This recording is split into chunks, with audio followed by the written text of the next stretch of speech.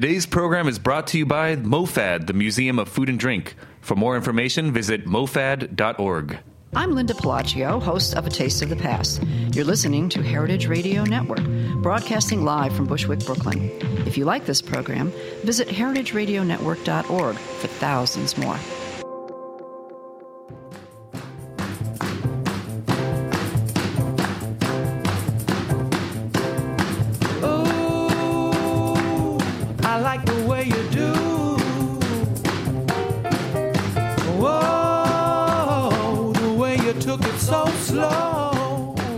Hey, you're listening to Eat Your Words on Heritage Radio Network. I'm your host, Kathy Irway, and it's a beautiful fall Sunday here in Brooklyn. I think this is like the first weekend that's really felt like fall so far, and you can feel that crispness in the air. It's getting cooler, so it's getting a little bit more appropriate to think about turning on the kitchen oven or just cooking a bit more, maybe some long projects, maybe some baking.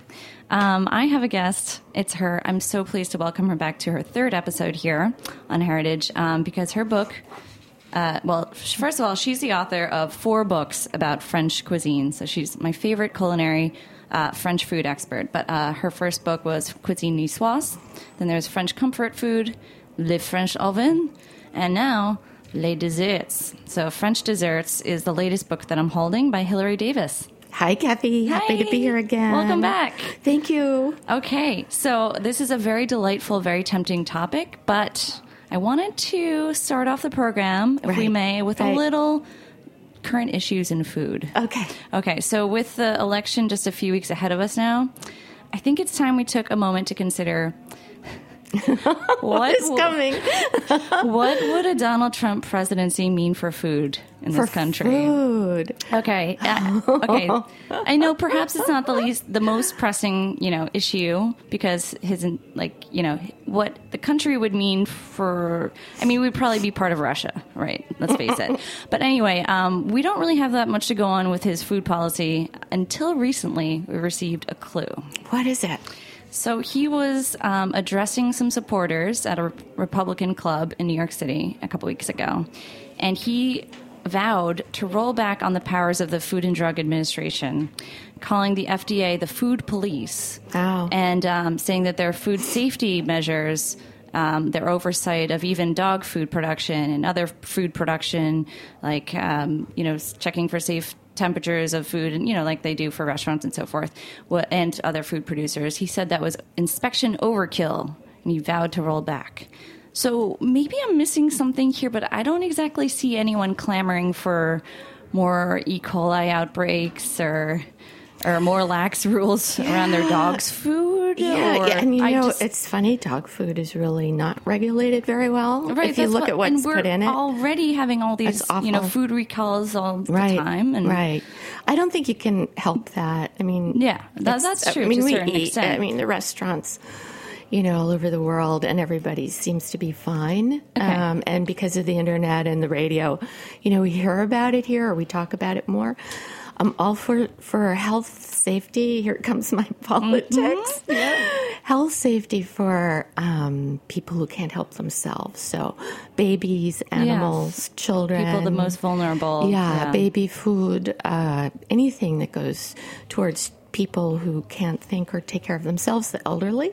Mm-hmm. But I think the rest of us, I think we're fine. Mm-hmm. We're smart enough I'd rather see less regulation. I think some of the regulation we have in New York City, rating restaurants on how clean they are, that's lovely. Yeah. But I think it should be part of our culture and our mental demeanor rather than being told to do it. So that's, I waffle on this a little bit, but I think, babies and elderly and animals should be pricted. Sure. With more regulation. Yeah. And I just... baby food, too. I mean, baby food is dicey. So, yes. And dog food's dicey. I usually make that's my an emotionally charged issue, too. Food. So that's why I'm surprised. I'm not sure how much popular support there would be for that. But maybe there's, Yeah, I don't know. Just any cuts are good cuts. I just don't know. Any federal agency is a bad federal agency that doesn't need to exist. I don't know. So that's that. But anyway. Now, on to the Clintons. I don't know. I think they enjoy their food. Yeah. Right? Oh, you think so? I think so. I can see that. Yeah. I mean, I've never, I wonder what. I don't think you're going to get food policy out of that. I think you're going to get, a different emphasis. I think so. Do you think that Hillary likes French desserts? I don't seen know, but I anything could about ask that. her. Okay. I'll send her a buck. I'll send her a buck. Hillary, what should I make you? I actually met her. Did you really? Yeah, it's amazing because I was working in healthcare for a while, so I went to a speech that she gave about healthcare. And I thought, well, I'm Hillary, she's Hillary. So I ran up to the stage and I said, hi, I'm Hillary. And she said, oh, we Hillarys have to hang together. Oh, my gosh. Let's get a picture taken. That is so cool. cool. So she took my phone away and handed it to someone in front, and they took our picture, and I still have that picture. No way. But I thought it showed a really soft side, a lovely, humane, this cool side to her that doesn't come out too often because she looks very presidential. Oh my gosh, yeah.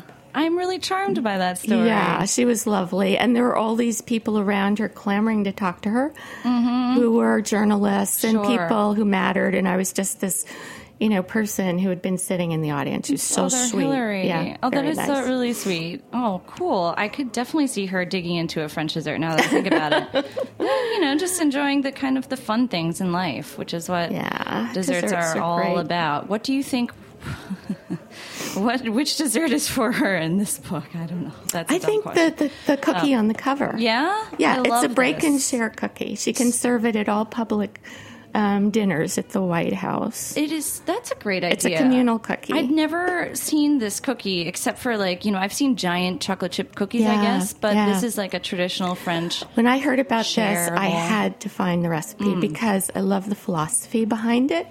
It's only made in Poitou, Charente-Poitou, a certain area of France. Okay. And it's only found there. Yeah. And it's meant to be shared. So after weddings, baptisms, electing the mayor, anytime the little villages come together in the town hall or in the parish, they make one of these gigantic cookies. They're about 15 inches across, about half an inch thick. And then everyone breaks off this communal cookie and shares.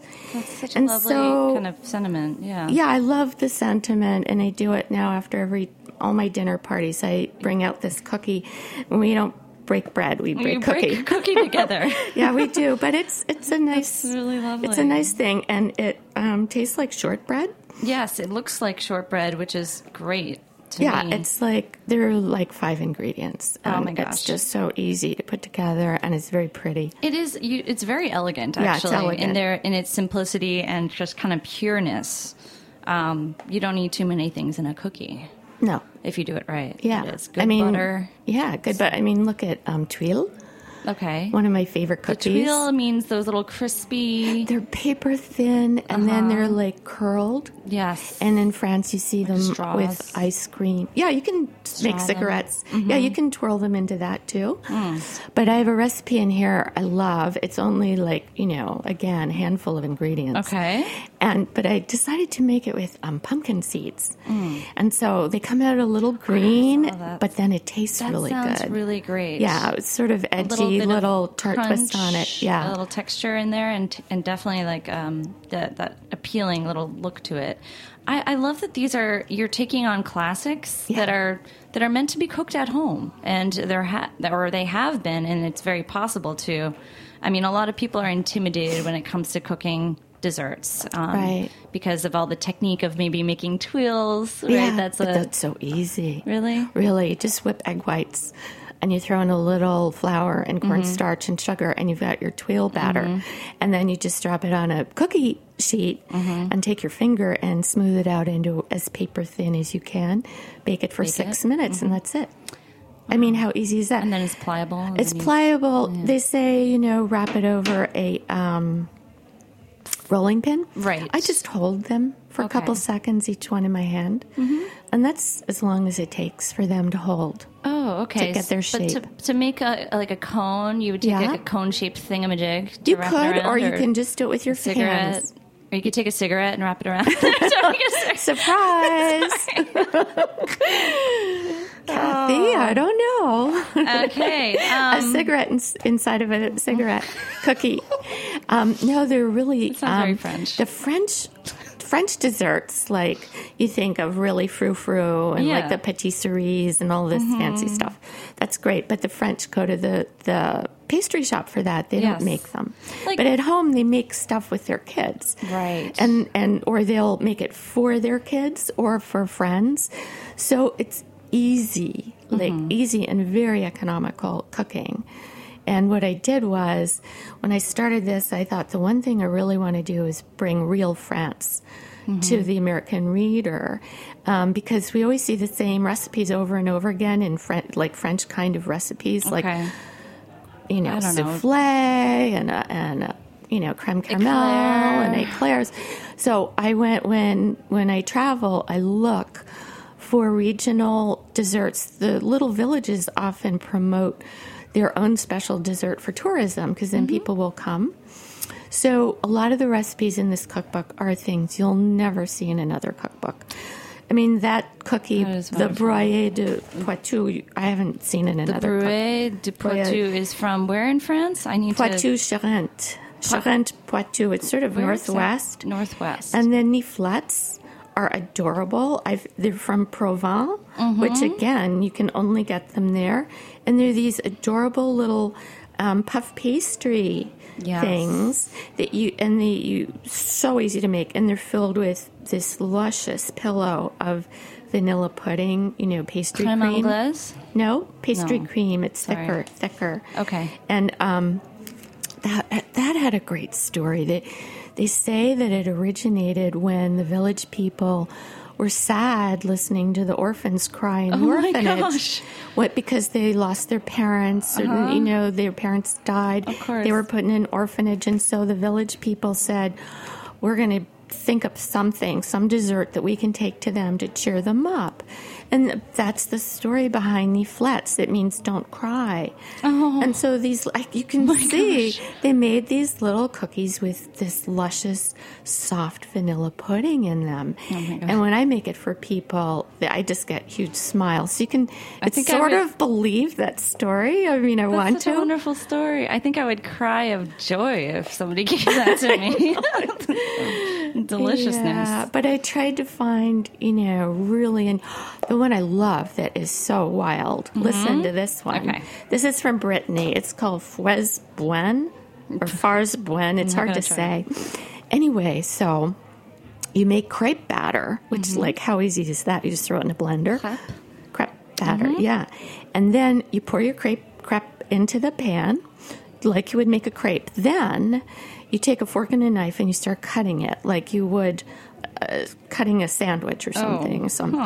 And you cut it all up until it starts looking like scrambled eggs a little bit. Okay. And then you put in sugar and butter, and you keep tossing it as it cooks, and that caramelizes into these amazing little pillows of crepe batter that are on the outside have this, caramelized buttery flavor. That's great.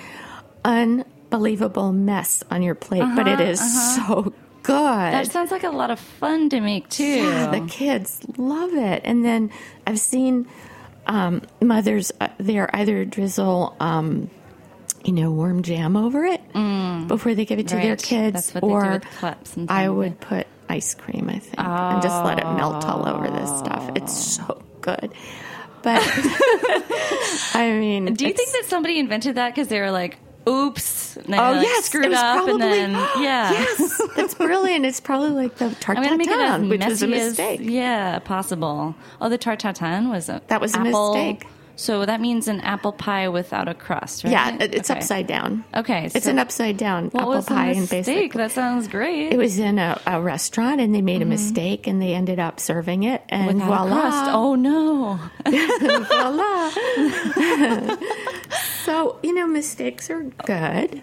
Cool. Mistakes are good. I want to talk... So there's this regional dish here that is from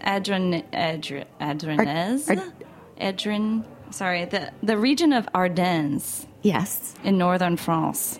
There's a lot of Northern French here. Yeah, there are, because they're unusual. I found a lot of unusual things there. Yeah. So this is sweet sugar bread Ardennais. It looks very simple, too. It looks like something you plop in. I can't even describe it. It just looks like a simple cake. It's a bread. Rustic. It's a bread. It's made with yeast. And you make it in a pie plate. Mm-hmm. But I love this bread. It is yeasted bread. Yum. And when it's a very like forgiving. A donut, kind it's of. like a donut, but it's a very forgiving dough. Mm-hmm. So you really can mess it up and it'll be lovely. Don't even think about, having a problem with it. And then the really cool thing they do is just before they put it in the oven, they take their hands and very gently make a well in the center of this puffy bread dough, and they whip one egg with some sugar. Oh, is that what that is? And they wipe it over this well, and when it bakes, you get this crispy, crust on the top, eggy, sugary. Eggy, so sugar. Amazing, this bread. That's really cool. Really good. I love that. I love learning about that. I haven't even really seen that in bakeries there. Yeah, I've never seen any of these things, and they're so rustic and kind of homey. So yeah, definitely like your sort of style of writing, which I love. Okay, let's cut to a quick little commercial interlude, and we'll be right back chatting more.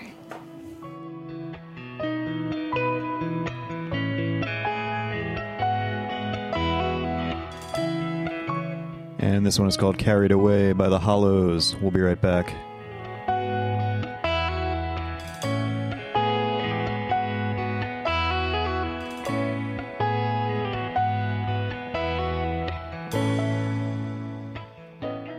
Hi, this is Peter Kim, the Executive Director of MoFad, the Museum of Food and Drink. We're a nonprofit founded by Dave Arnold, the host of Cooking Issues here on the Heritage Radio Network, and we want to take people on a learning adventure through the world of food.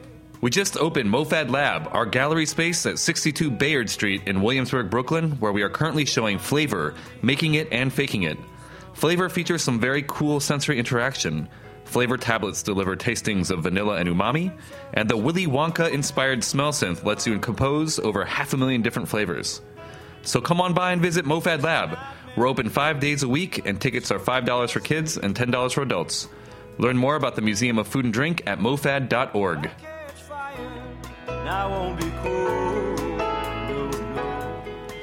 All right, we're chatting with Hilary Davis, our sweet guest today. She has written French Desserts, that's new authoritative cookbook, and it's actually a really eye-opening cookbook. There's so many regional recipes here that are little known, so thank you for doing the terrible, arduous task of going around France and eating to research. Avec plaisir. No problem. C'est triste. Well, it's funny because you would think it would be fattening, right? Yeah.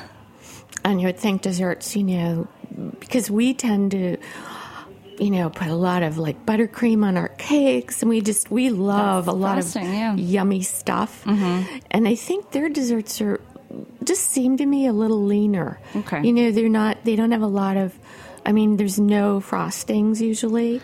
Yeah. If you go to I don't like frosting pastry shop, you'll get a very thin ganache, a beautiful mirror of chocolate ganache or something, but it's thin. And the pastry cream is more pudding-like or custard-like, right? And it's good for you. It's eggs, it's milk. Not lard. Right. And that sounds more appealing to me, too. Let's talk about this crazy lady fingers with poached pears sticking out of it. Oh, yeah. And the pear Charlotte. Okay. So Charlotte... Un adorable Charlotte del Pois. Okay. Yeah, so they're traditionally super fancy. You will get it in the best pastry shops in France, not in all pastry shops. They're really, really fancy desserts. However, when I started experimenting making them, I realized, oh my God, this tastes so good. They came out amazing. And then second, they are dead easy to make. It's just that they take a lot of time. Yeah. So I set aside 2 days, like a weekend or something. Do it in pieces, And you do Make it the in cookies, steps. the ladyfinger cookies, one step. And I then buy those. Okay. I buy those, so perfect. that's even faster. Even better. Yeah. Well, I was just remarking because, this isn't like all this, like fat or like No. buttercream. It's like, fruit, Yeah. a little bit of drizzle of chocolate on top. And it's kind of wholesome looking, even though I'm sure it's really, really satisfyingly delicious and decadent. It's light as air when it comes in your mouth. that's That right. pear flavor is amazing. There is a lot of air used, too. It's not like dense, Right. like some desserts. Right, Yeah. right. They're very light and fluffy, and the cookies are plain. The cookies are not pretty cookies. They're not, again, the ones that you get in patisseries. What you get at home is, this little blob. Like, there's these little, like there's a cookie made in Marseille, and it's a little boat cookie. It's called navette. A navette is a little rowboat. Okay. And it's just these little tiny, plain shaped cookies. They're made with olive oil, not butter. They're to die for. They're so good. Ooh, Marseille, yes, the olive oil would be Yeah. used instead. I love that. Do you But think they're that plain. do you think there's less sugar too, or it's less sweet than I our think, yes. desserts here? I would say yes. Even the souffles I've had, Yeah, they're that doesn't sound- not overly sugary. So if you do buy my book, you want to put in maybe a little more sugar, or just taste it as you go. Always taste before you bake or put something in. I'm sure I'll be happy with the way you've done it on your book, but And there's some fruit desserts in there, because the French, believe it or not, actually prefer fruit for dessert, especially in the south of France.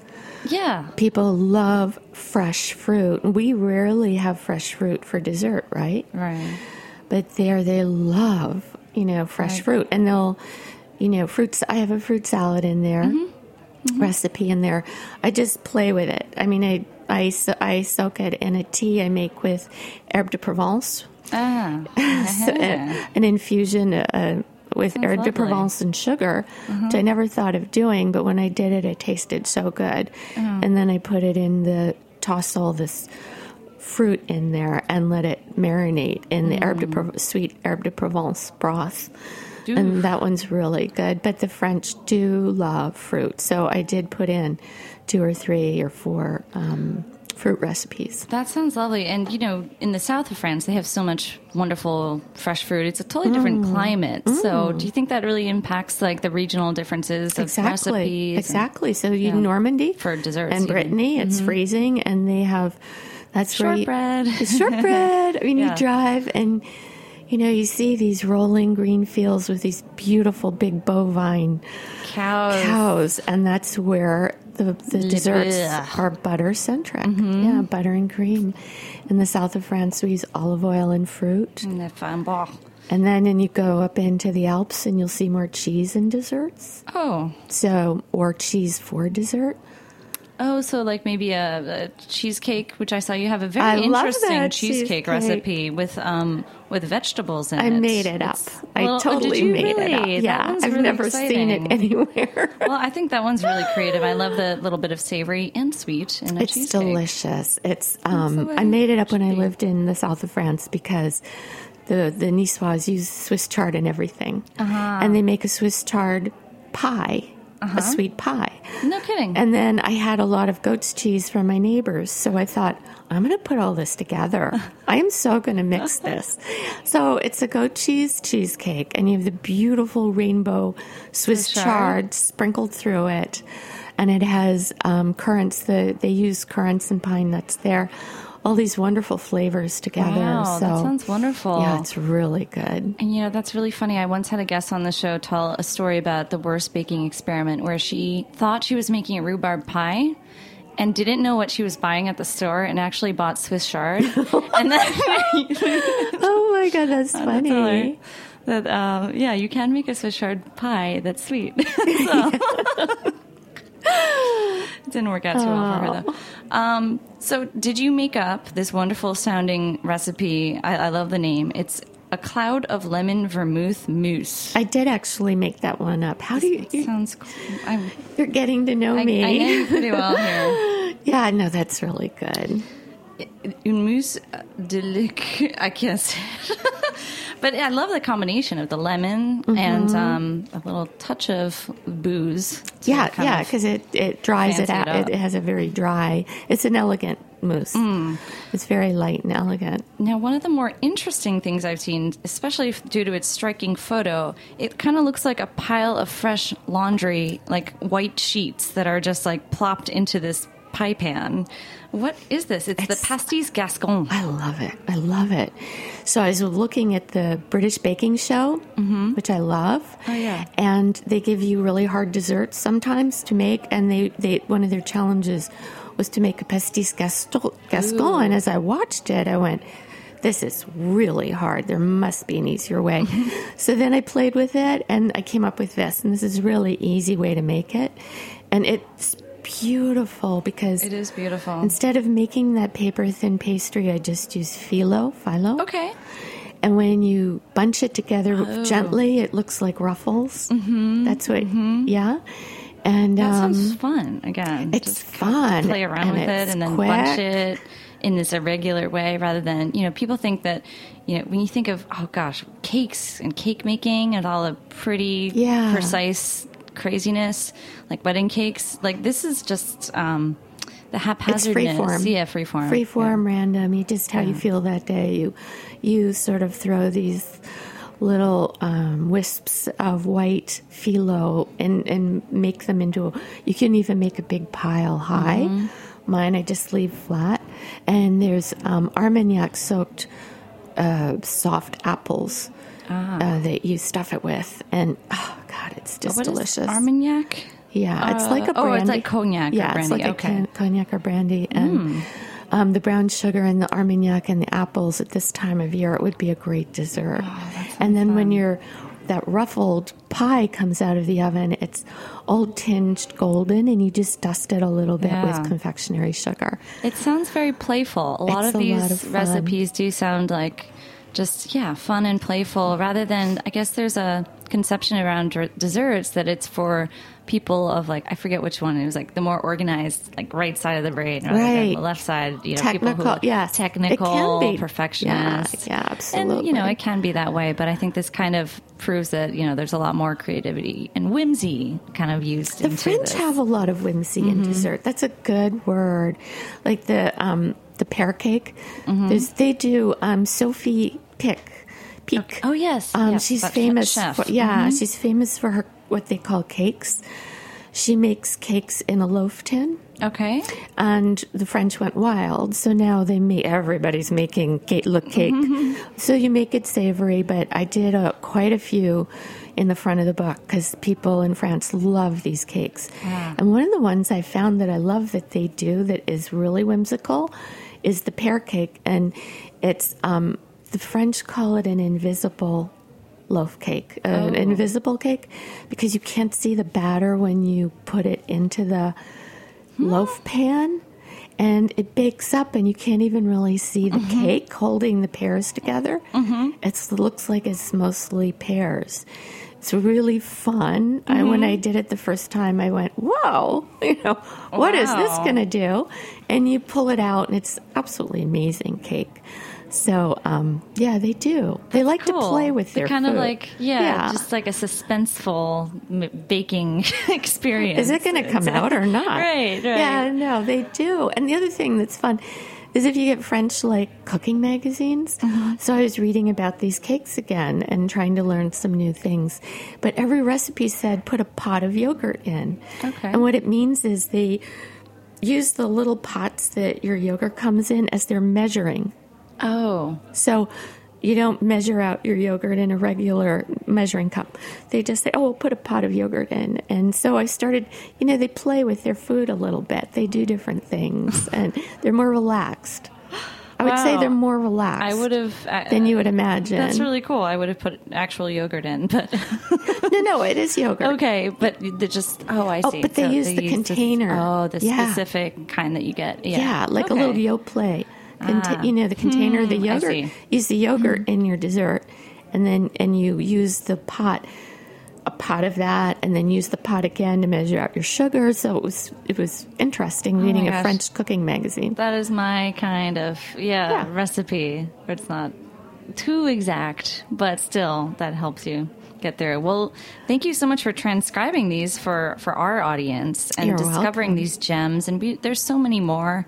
I hope that everyone picks them up. And I'm looking at this almond pithivière and vin chaud sorbet with frosted grapes. Raisin Guivre. There's just so many gems in here, and I love learning about the history of them. So Thank you, Kathy. thank you again for traveling around and indulging your sweet tooth. My pleasure. I'm sure. Well, I guess that's about all the time we have for today. But thanks so much for joining us, Hillary, and we look forward to your next cookbooks, definitely. I always love coming. Let us know. Thank you, Kathy. All right. Well, thanks, everyone at Heritage. We'll see you next week on Eat Your Words.